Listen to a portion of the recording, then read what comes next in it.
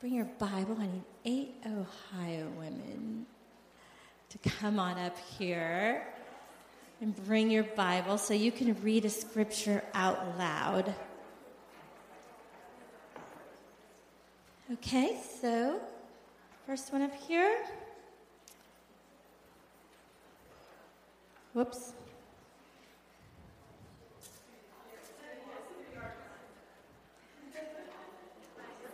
Psalm 107:9. Psalm 107:9. Next, Proverbs 25:21. Number 1. Come on up closer to me. Use your phone or borrow a Bible. There's one sitting on the front row. Borrow your Bible. There might be, is that blue thing a Bible there too? Okay, you good? You got yours? Psalm 107:9. Second is Proverbs 25:21. Third, Isaiah 55:1.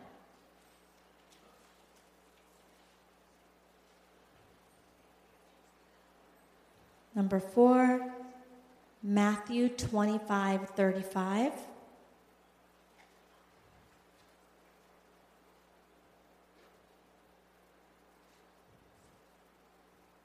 Next, John 4:14.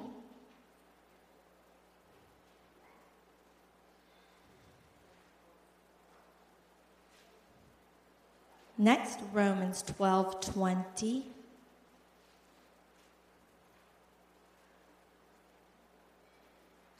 Next, 2 Corinthians 11:27.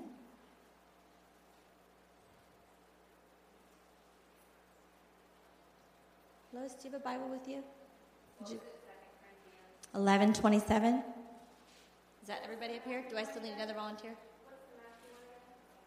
Yep, 25:35. Okay.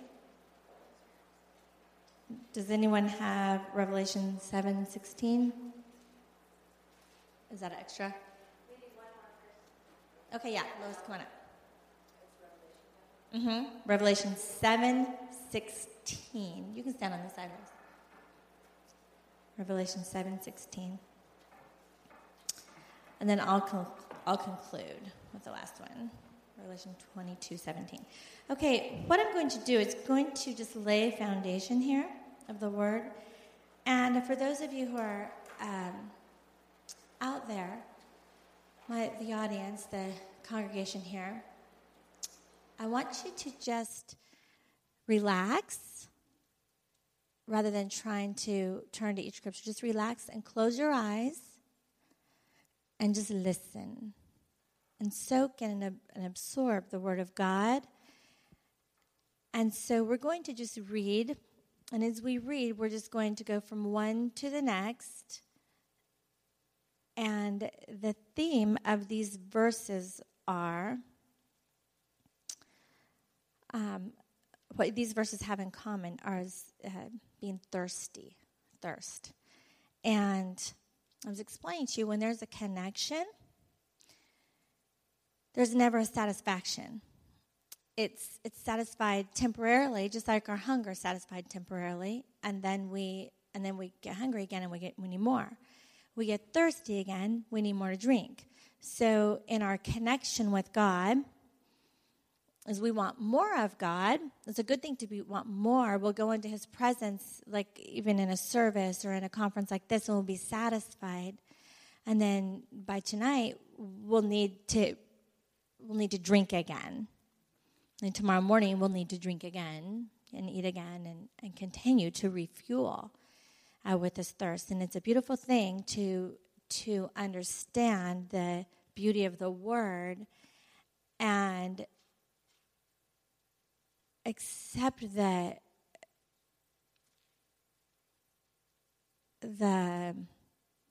responsibility to drink. Now, Barb, I want you to take that water bottle and just sort of hand it out to me like this.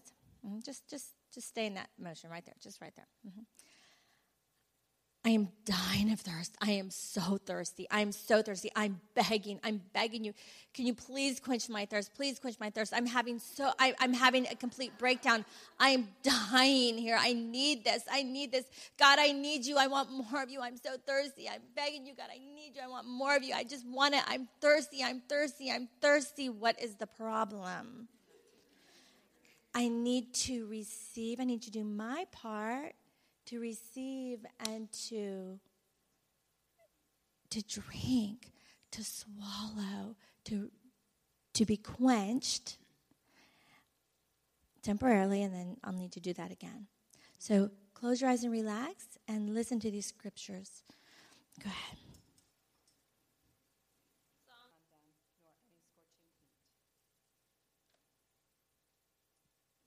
Let's all turn together to Revelation 22.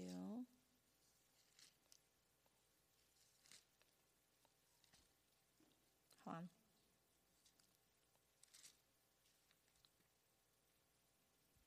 Verse 17.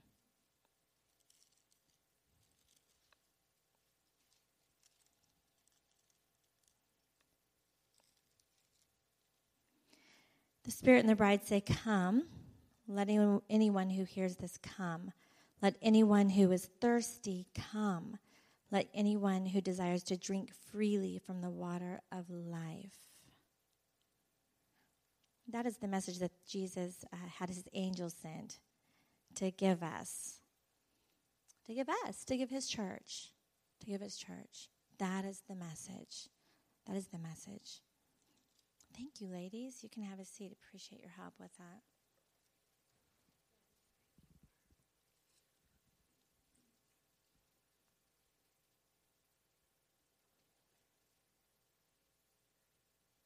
You ladies thirsty?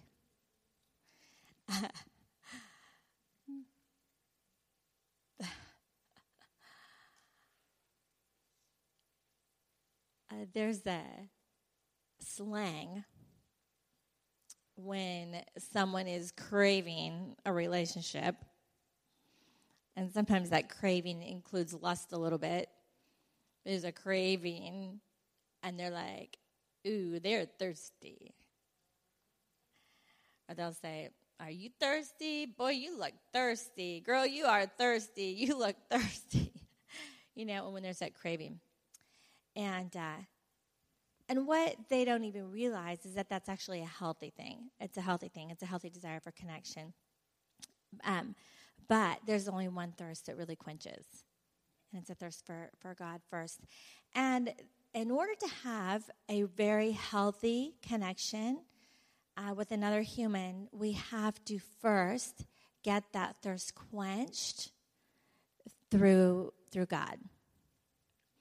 And when that relationship is established through God first, then that ultimate thirst is filled through him, and then it can be refueled in addition to that through other relationships. It cannot be substituted for it. It isn't your relationship with God is a thirst that will never end. And sometimes there is a strain in relationships because of a neediness to get that thirst satisfied through anything other than God. And if you see that you are a person that would have a tendency to trying to get that thirst quenched through other relationships outside of God, that's why it's not working for you. Okay, and it won't ever work for you that way. So it's important because those things are in tandem. I'm going to tell a little bit of a story about myself. It's interesting because I was able to be reconnected with the Landises and a few years ago, and the way that it happened was my kids were in youth group, and they announced the brand new youth intern that was coming on staff. It was Jonathan Landis from Canton, Pennsylvania, and I'm like, wow, what is he doing in Dallas, Texas at Fellowship Church? It was just like one of those things, like blow your mind, small world kind of things.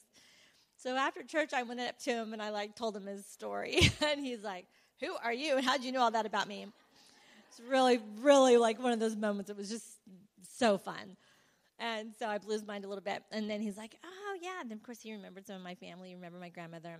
The last time that I was here was in 1992. I was pregnant with my last child, Bryson, who is 23 now. And I was here for Sandy's wedding. It was a bridesmaid in her wedding, pregnant. And anyway, and so, in a sense, it seems like no time has gone by.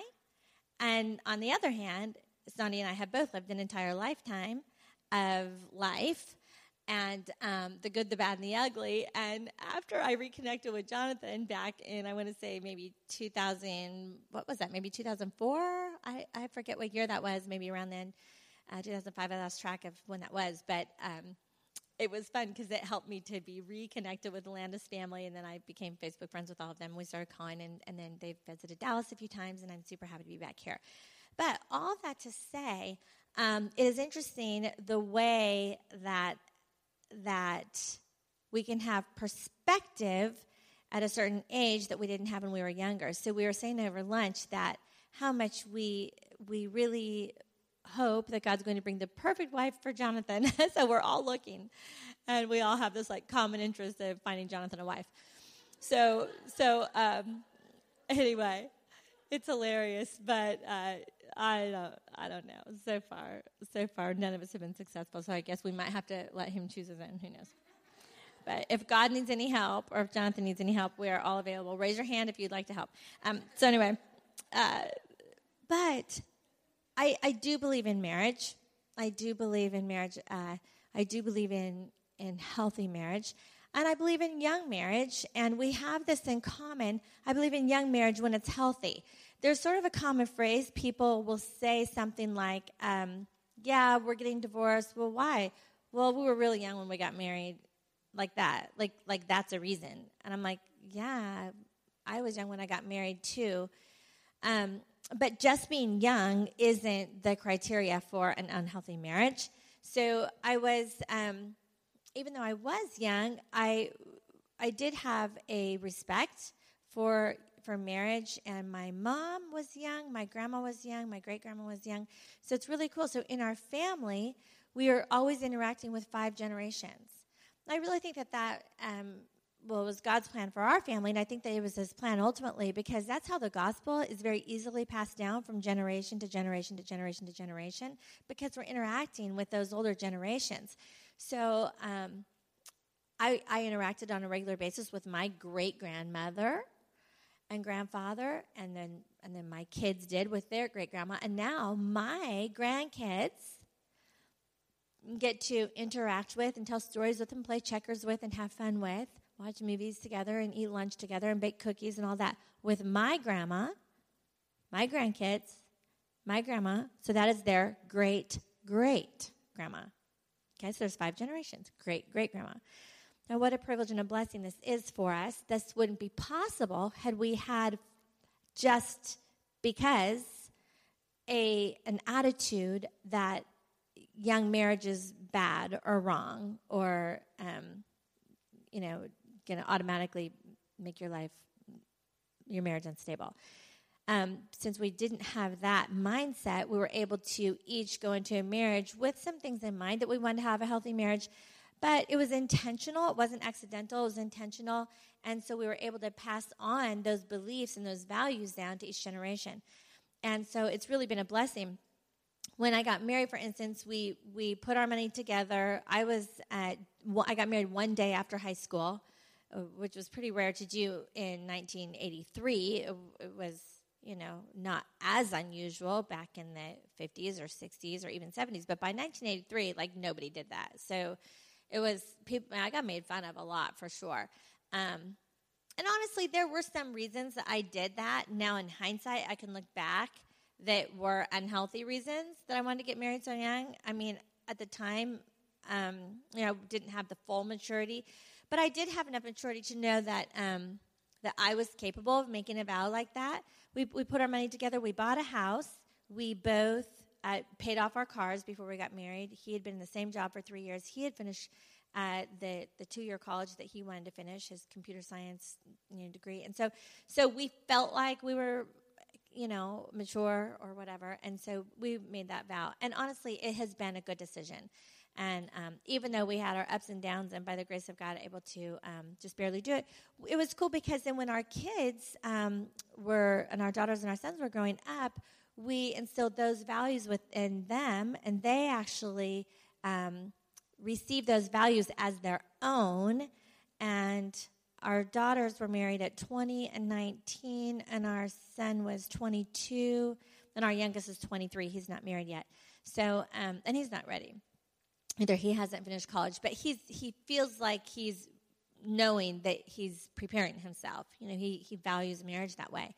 So I think that this is an important mindset shift. So I made a determination, and I know that these ladies did too, that we were going to start training our children from a young age to value marriage, to value home, to value family, to value the investment of learning the skills to make to have strong relationships, and to have so the vital relationship skills as well as the home management skills, so that when they were 18, we did our job to train them to have those skills. Now, whether they want to do that or not is up to them, but at least we did our part to train them in that way, and then they were capable.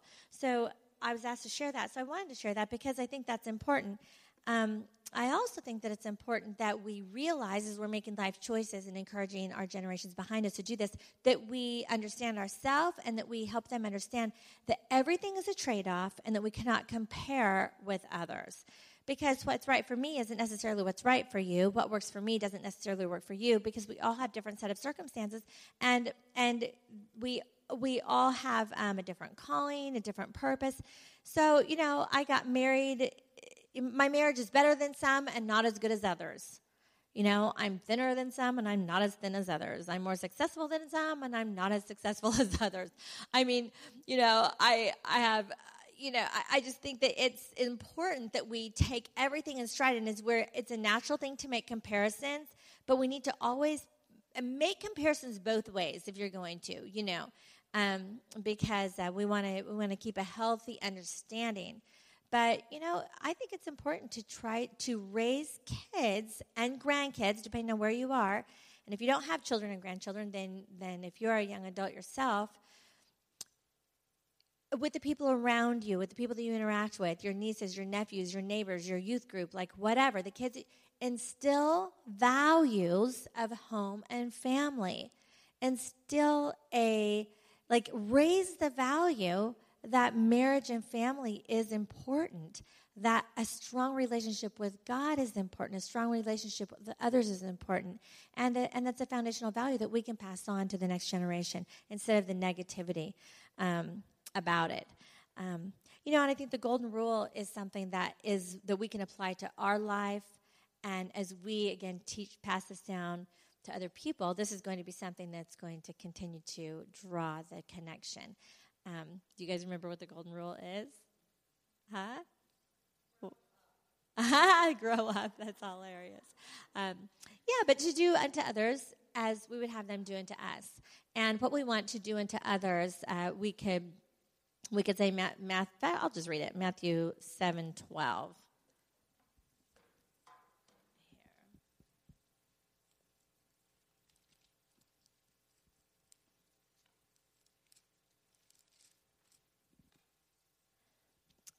Matthew 7, the first part of that is do not judge others. And the reason I want to bring this up is because this is what Jesus was talking about, and this was something that was very near and dear to his heart. But this is what gets us tripped up with relationships. And and it's something, this takes a constant reminder, because we're constantly wanting to compare and to judge when we don't mean to. It's a temptation, and it happens that way. But in chapter 7, verse 12, do to others whatever you would like them to do to you. This is the essence of all. This is the essence. This is the bottom line. This is what is right. So do unto others as you would have them do unto you. And that is a good reminder to help connect relationships. What also makes that very difficult when we know the needs is is the grief cycle. And I had said before with my diagram, if you have your feelings here, your feelings that is driving your action, and then it's creating an identity, then your feelings of being judgmental, of seeing the problem, of all of that will drive your action to be judgmental and to even act out on that judgment. And then your identity, you're going to be known as someone that really isn't a loving, kind person that's good at relationships. But if we flip that around, and even when you are feeling that way and you're noticing problems that other people have, it's important to put those feelings down here and instead put your identity as a person who chooses first and foremost to be a person who loves and connects and relates and encourages and is kind and is, so that's got to be your identity first. And then when that is your identity first, it shifts everything to the right order. When you have a temptation to be judgmental, be like, I'm feeling that way, but nope. Even though I'm feeling that way, I'm going to switch it up. I'm going to operate out of my identity, not out of my feelings of judgment. The old yank the plank thing that Jesus talked about, worry about the log in your own eye. And when we're looking at that relationship management component, it's important to go back, like I talked about in last session, to that self-awareness. And this is maturity that helps people regardless of your age. So you can begin to incorporate these sort of mature decision-making processes in your relationships, whether you're 18 or 92, like my grandma. And these are just they're very few fundamental principles that I don't want to say oversimplify, but Jesus really did simplify things. With love the Lord your God with all your heart, soul, mind, and strength. Love your neighbor as yourself. Do unto others as you would have them do unto you. I mean, if you're thirsty, drink, and then I'm at the door knocking, open the door. Now we all come in and we go into happily ever after. In the very beginning of the Bible, choose life. In the very end of the Bible, choose life. In the middle of the Bible, choose life that you might live and live an abundant life. I had one of the ladies say something very special to me, and she said, God's ways are higher than our ways. So it took me back to Isaiah 55, and I thought, I just want to conclude with this today. This is a great scripture, and it's so interesting. Anytime you prepare for a thing like this and speaking this much, it's like, okay, God, really, what are you going to do? What direction are you going to take things? So the little comments that I hear from you ladies in the restroom or in the hall or, at breakfast or lunch helps me to be led by what the Holy Spirit wants to speak directly to you. So I'm going to go to Isaiah 55, and it starts off the way we had read before. Is anyone thirsty? Come drink, even if you have no money. Come and take your choice of wine or milk. It's all free.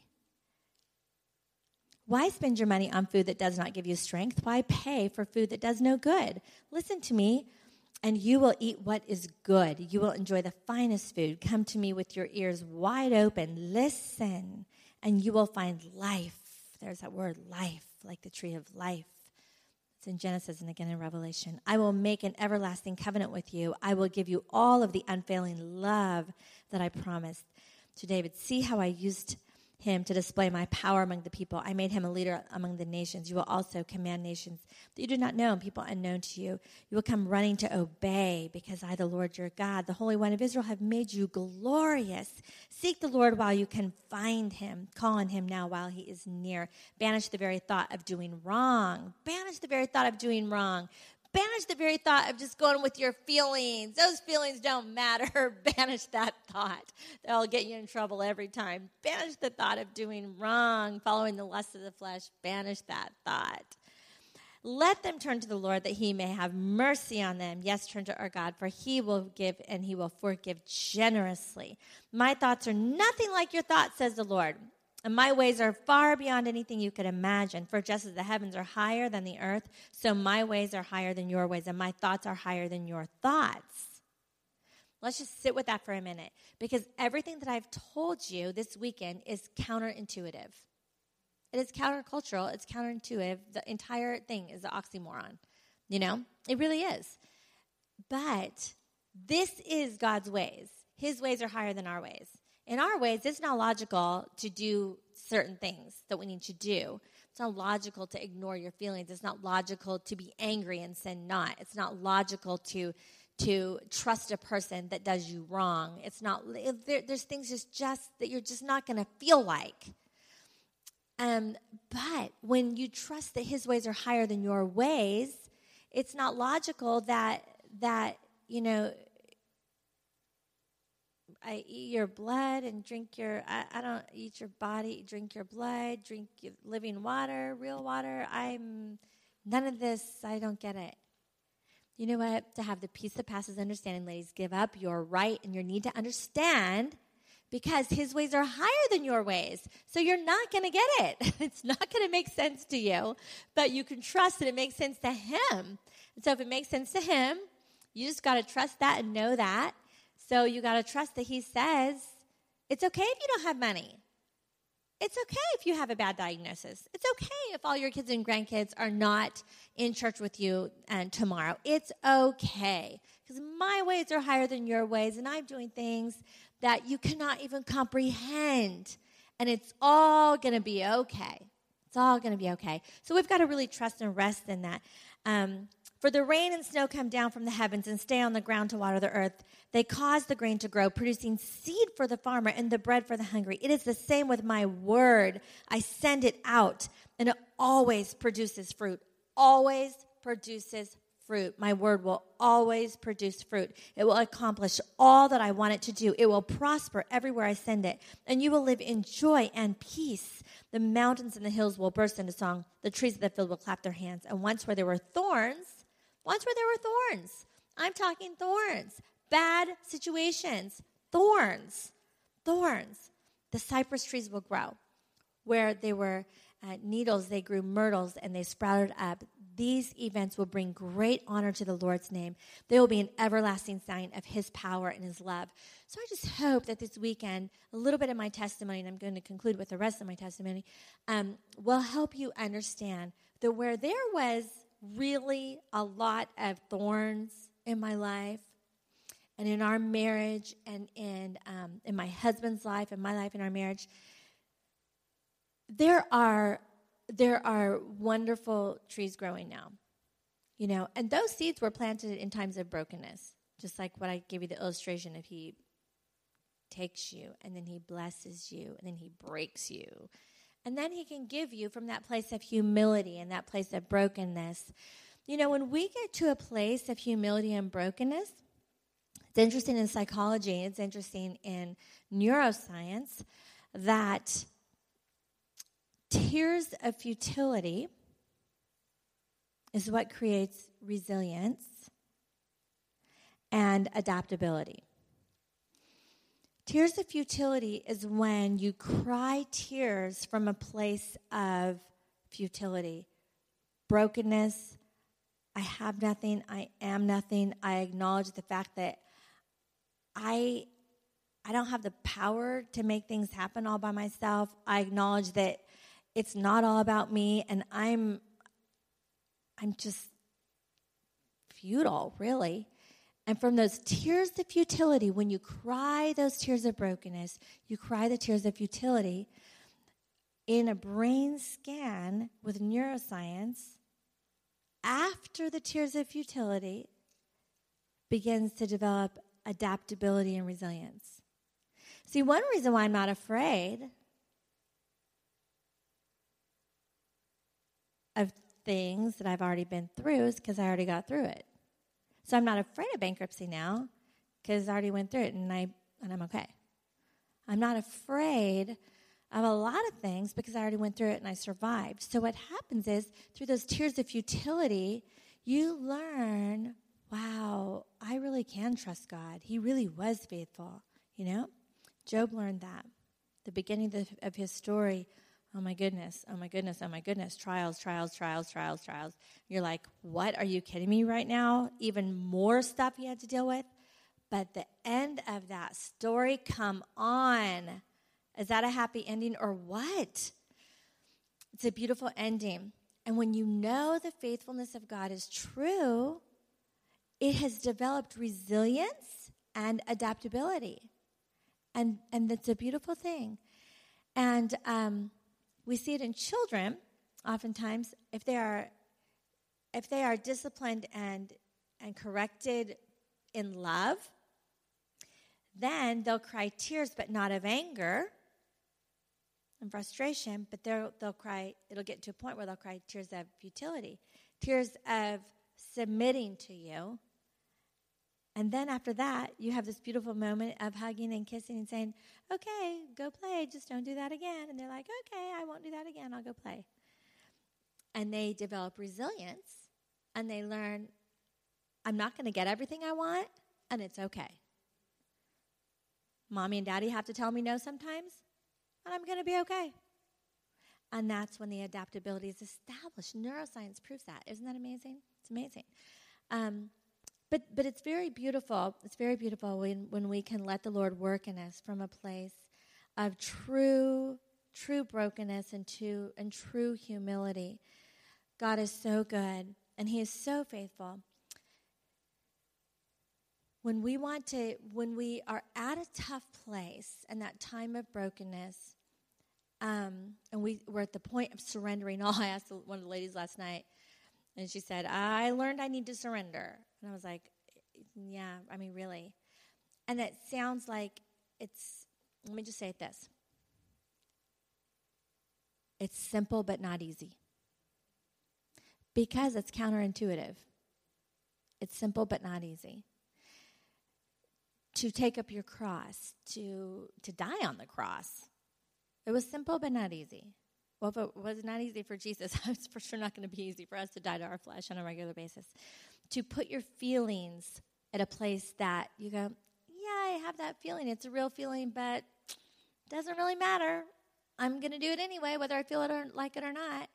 Got to pretend every day's opposite day. Do the opposite of what I feel like doing. Because why? Because I'm living out of my identity and my purpose, which is beyond what my feelings want me to do right now. So that is God's ways being higher than our ways, but His ways work. And so it's simple but not easy, coming to that place of surrender. And when my husband and I both came to a place of just total surrender to what God was doing in each of our lives eventually and ultimately, it was really awesome, because the vulnerability of each of us to God individually and then together as a couple, it established a relationship that was deeper than what we had before. Vulnerability is the key to connection. And shame, by definition, is the fear of disconnection. So my husband had lived with so much shame since he was 12 years old that he kept that secret because he was afraid of disconnection. If anybody knows my secret, then they won't want to connect with me. They might even misjudge me and think that I'm pervert or something, whatever. So the fear of disconnection with the shame, it puts up a wall that makes it impossible for connection because you're not being vulnerable, fully vulnerable. So the vulnerability is the key to connection to God and to others and to ourselves, So to be really honest first, and then you can come to a place of full surrender, and then will be the fulfilling relationships. So when there's the fulfilling relationships like that, it is a game changer. It is a game changer because it's that strong connection of love that believes all things, hopes all things, endures all things, never fails. Love of God and love of ourselves and love of others. So our marriage since 2009, after that night of my husband being fully vulnerable, I said to him, what would you think about me inviting all of our kids and their spouses and my parents to come over to the house right after lunch? And he said, I'd like you to do that. So this was 7 years later. Everybody came over, and he stood in front of our living room, right in front of our TV. Everybody was on the couch. And our son, who is a professional drummer, and he was on a national tour, the band that he was playing with happened to be, obviously no coincidence, playing in Dallas that night. So he happened to be at our house that day. And he was on his huge tour. He didn't even live in town. So, and my parents happened to just have flown in from a speaking engagement, and they happened to be there. This was on a Monday. And so I called everybody over, and everybody sat around the living room. My husband stood in front of the TV, and he wept tears of futility. And we all wept. So grateful. So grateful. And I was angry when someone said, someday you'll be grateful for this trial. I was like, that is so rude. I don't want to have a trial. I'm grateful anyway, And I remember my grandma used to say, don't pray for patience. My grandma used to say, don't ever pray for patience or God will give you something. And I'm like, don't pray that you really know love. It's like, But anyway, but the truth is that day I became grateful. Our whole family became very grateful for what God did in our life. And so grateful that God saved our marriage and saved our family and saved each of one of us. I mean, we really just were all so thankful for our salvation. Just so thankful for Jesus and thankful for each other. So that moment really bonded our family together in a tremendous way. Our children and me, myself, when I tell my story, I have zero pain. It's like it's not even my story. When I remember that time in our life, it's really like it's not my life. I remember it, but I don't feel the pain anymore. I remember the circumstances, but I don't feel the pain. And that is supernatural power of healing. That's what happened on the cross. That's Jesus. That's what Jesus does, is he saves you.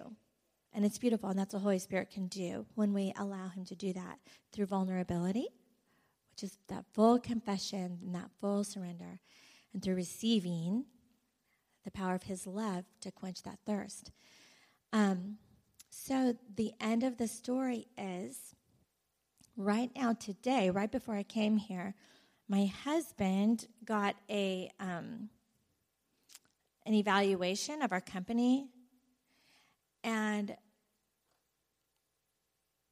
my mind is blown at the value of our company. Now, the company's valued that because of the outstanding sales and things and contracts that we have.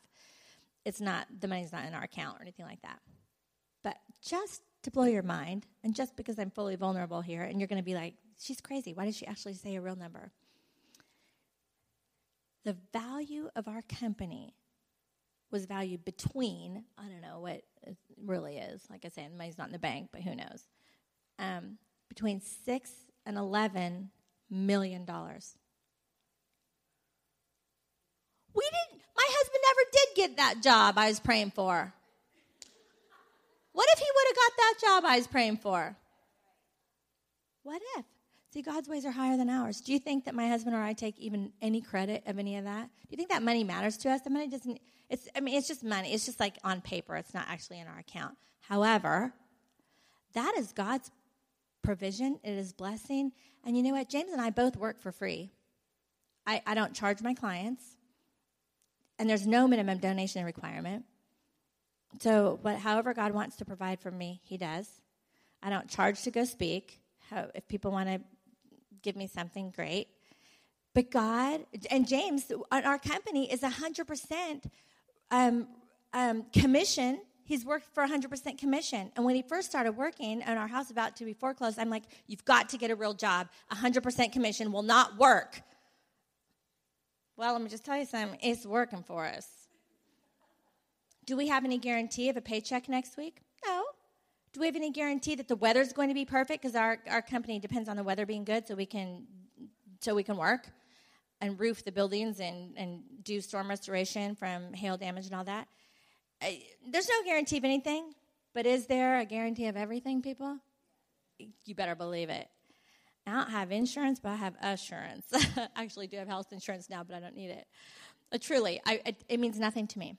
I'm a different person. And like James said, I'm never going back.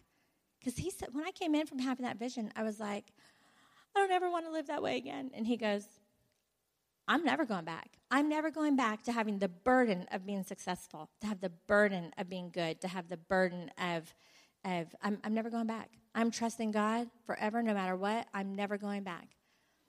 So we made a solid decision that day, those different points in our life to never go back. It's been really awesome because God's continued to call us to places of new revelation, of new challenge. So it's not a once and done thing. It's not like, oh yeah, we had this revelation from God, like we just ate a big smorgasbord, now we're full, never going to be hungry. I mean, we are hungry and thirsty on a regular basis, but we're different. We appreciate it more. We're more thankful for our Savior. We finally got the maturity to understand.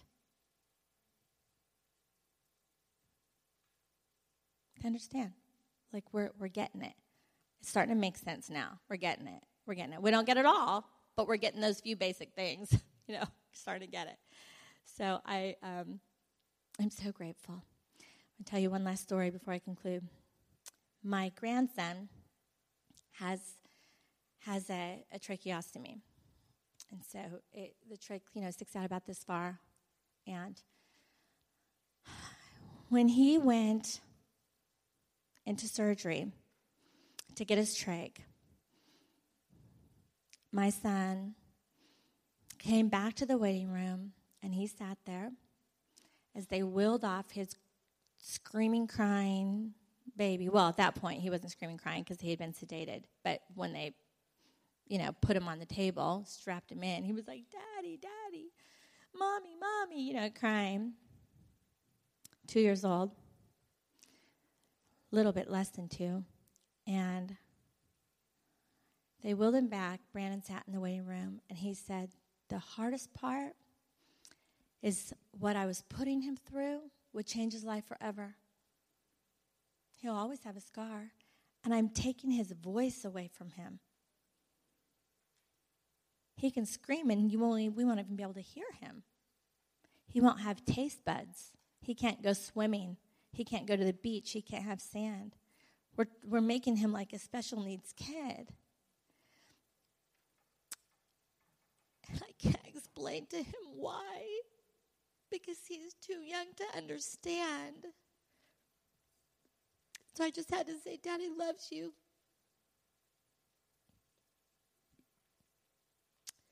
And he said, I thought about God, how he puts us through trials, but we don't have the maturity to understand.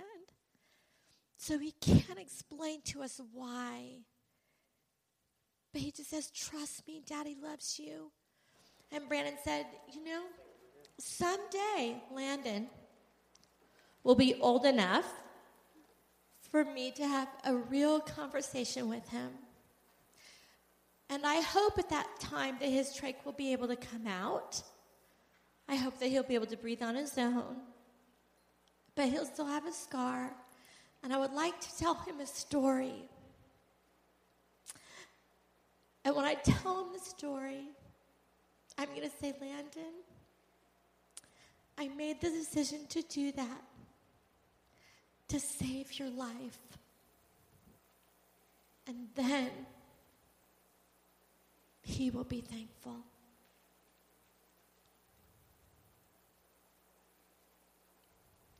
With the maturity to understand, God can have a conversation with us to say, this is why that surgery was needed. I did it to save your life.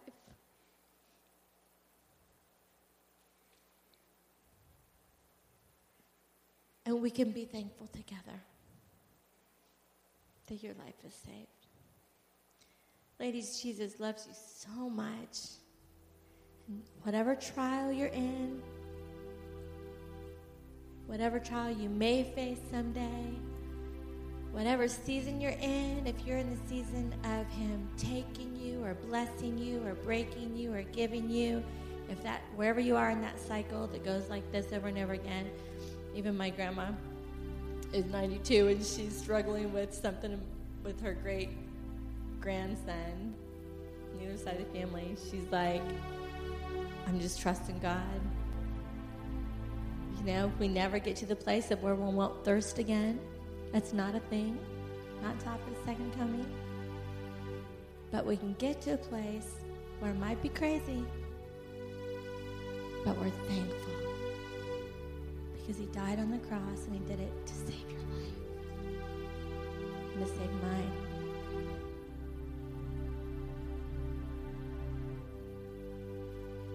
Adultery, depression, psychosis, bankruptcy.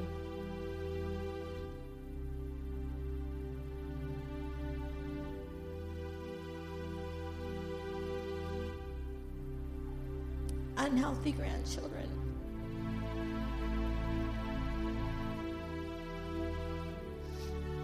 I'm thankful.